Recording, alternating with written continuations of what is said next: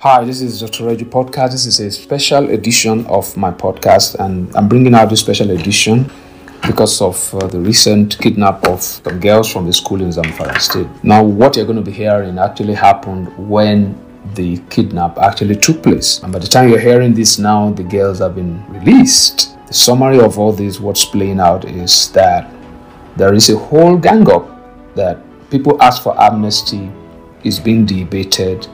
But as if the strategy has changed, that if you won't give amnesty, then we'll get the money through other means, which is kidnap, because it's as if it's just a recurring decimal.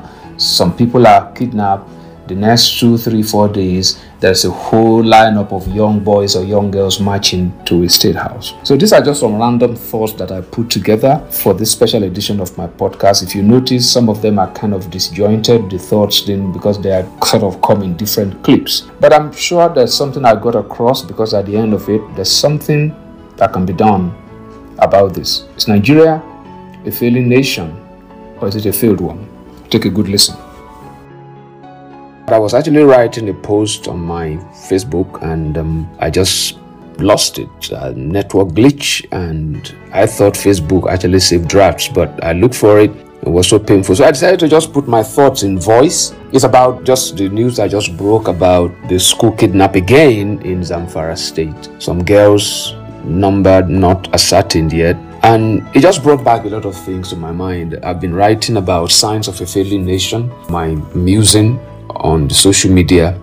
A lot of my readers and followers are beginning to disagree with me that Nigeria is not a failing nation but a failed one. I still maintain that it's failing, because the whole concept of failing nation, third world, for me personally, is hogwash.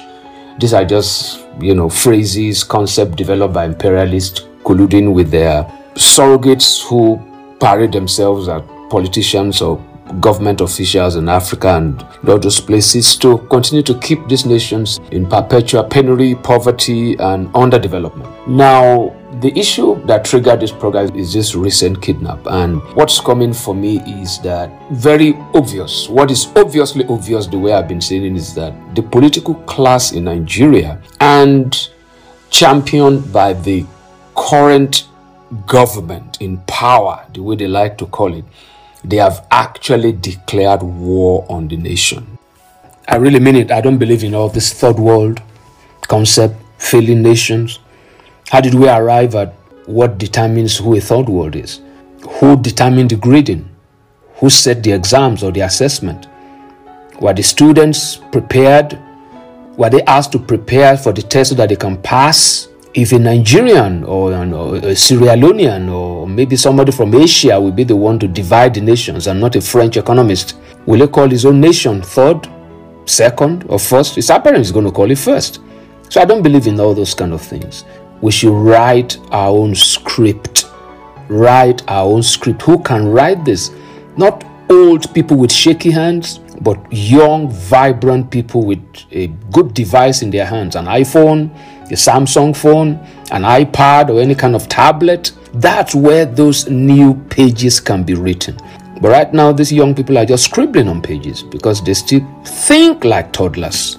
Now, that's the simplest way to put it. Now, how do you kind of wrap your head around a situation where in the middle of all these security challenges that the nation is having, the president came out and what is uppermost on his mind is actually that the Fulani tribe should not be profiled. Don't think I shouldn't have said that because he didn't mention Fulani, but he said no tribe should be profiled. Now, there is no other tribe that is being allegedly profiled right now in Nigeria except the Fulani tribe, because they are not being profiled unjustly. They came out, the Fulani Makban or Mietiala that they call them, they actually came out to claim the crime perpetrated by the Fulani, cattle herders. Now, having said that, if that is what is uppermost on the president's mind, then you begin to see the drift. Why do we talk about the migration of the Fulanis from Futajalon to Nigeria as Fulfulde speaking people? Why do we talk about that in a low tone?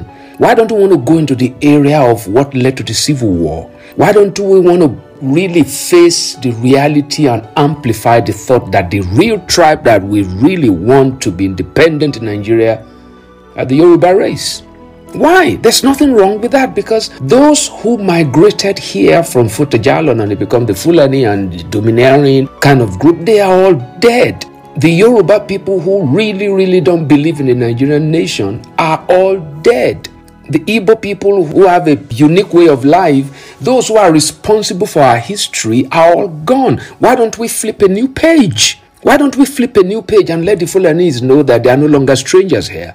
I did my doctoral dissertation on the crisis in Jos, and I discovered that many generations of Hausa Fulanese resident in Jos, they don't have any other place to call their own. Why don't we create an atmosphere? Because it's fear. If you take something that belongs to someone else, you always live in the fear that they will come back and take it, so you want to fortify yourself. Could that be the reason why we're having a lot of AK-47 around? Why don't we allay the fear and then come to the reality that Nigeria is not a nation? Now, it's obviously obvious again that the one-time head of state in Nigeria have said that if any sort of insurgency, any sort of banditry, which is the new word now, if it goes beyond 24 hours, what is really happening is that the government of the day is behind it.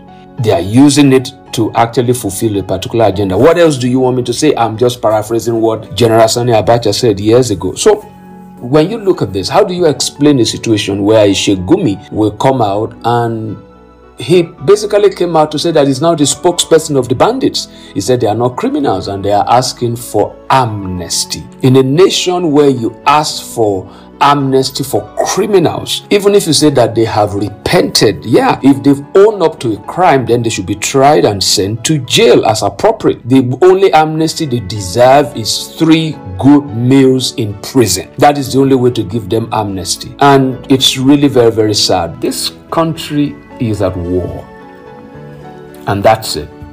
But Sheikh Gumi asked for amnesty, and there's been a debate all about it. So my conclusion is this: he has said with his bandits, if you won't give us amnesty by legal means, we will resort to collecting the amnesty as ransom. That's what's obviously obvious. But as long as the youths are just unconcerned, because you can still buy data on your phone and use it to post all this nonsense on Facebook, some people who should be relegated to the background will continue to be on our front pages. So the reality is this: bombs and guns can only kill bodies. And sometimes, unfortunately, bodies will be killed. But guns and bombs can kill ideas. It can kill well-crafted ideologies. This very popular activist, I think is a Kenyan, Patrice Lumumba, this anti-corruption activist, came out recently. When they asked him why he didn't run for political office, he said the reason is Africans, Nigerians, young people don't like the politics of ideas. They can't handle it. They just want something that is very simplistic. He said that's why he can't come out. Now, bombs and guns can only kill bodies, but they can't kill ideas. The 65% young population in this country need to begin to think ideologically. How do we begin to develop ideologies, Dr. Eju? First of all, the power of ideologies is in you being able to rightly process history. But you see, you need to first of all navigate away, have a total shift in paradigm from this joke, comedy, lifeless, mindless kind of orientation. And in a sincere way, in the pursuit of truth, in painting reality. I just had a brilliant Dele Olojede talking on TV, and he was talking about creating a center that we think that will remind us of our history and all those kind of things. Brilliant idea. But it shouldn't be one center. The history of the Fulanis is different from the history of the Igbos. The history of the Igbos is different from the history of the Thieves and the Idomas and that of the Yorubas. That kind of center should not be a central place. It should be in all the tribal enclaves. There's nothing wrong in accepting the fact that we are different people. That's where that ideology will start from. That we are different doesn't mean we can't work together. That we become a confederacy doesn't mean we can work together. But it's apparent that this nation can be one in the sense that we are saying it. Somebody will say that the unity of this nation cannot be negotiated. That's fallacy. That's an insincere, hypocritical statement. What needs to be negotiated at this time is actually the unity of this country. And that is not saying that we're going to arrive at a place of disunity, but a definition of that unity, the understanding, a description of what that unity looks like. Those are the kind of things that we need to talk about. What do you think will happen if you have problems with the police and the whole student body, the whole association in the school? We have an agenda that let's go join the police. We need to be long-term in our thinking. It's really, really critical what you've subjected the weapon that's in your hand. Someone once said, a man with a gun without a will to fight will be defeated with a man without a gun who has a will to fight. But for me, all that is going on is this. The 65% young, vibrant citizens of this country, the young people, this slide will continue as long as you are unaware of that very potent weapon in your hand.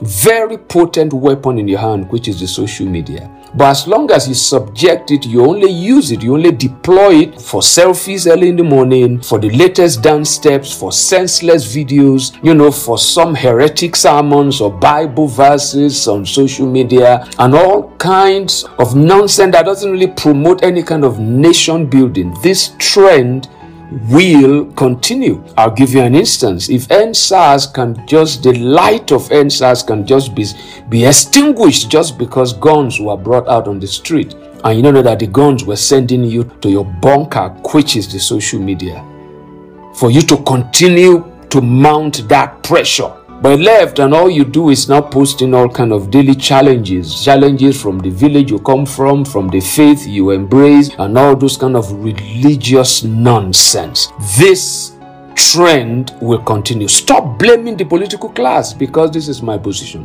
Darkness is not powerful. Darkness is as weak as when you see the weakness of darkness. If you can just grope your way through it and find the light switch, once you switch it on, darkness doesn't argue. These are my thoughts, and I just felt I need to drop this out there. We cannot keep analyzing. We cannot keep ignoring. We cannot just keep talking about all these sort of things, restructuring, intellectual analysis, trying to break this down. The issue is, Nigeria is not a nation. It's a country of many nations. It's obviously obvious. My thoughts. Thank you very much for hanging out with me on this episode. Let's continue the conversation. Follow me on Facebook, Dr. Reju Musings, on Instagram, Dr. Reju, on Twitter, Dr. Reju, and we can be listened to on Anchor, Spotify, Apple Podcasts, Google Podcasts, and a host of other podcast spaces. Please follow me and drop a comment, drop a question, and I'll be glad to continue this conversation with you. Thank you again for listening. Bye-bye.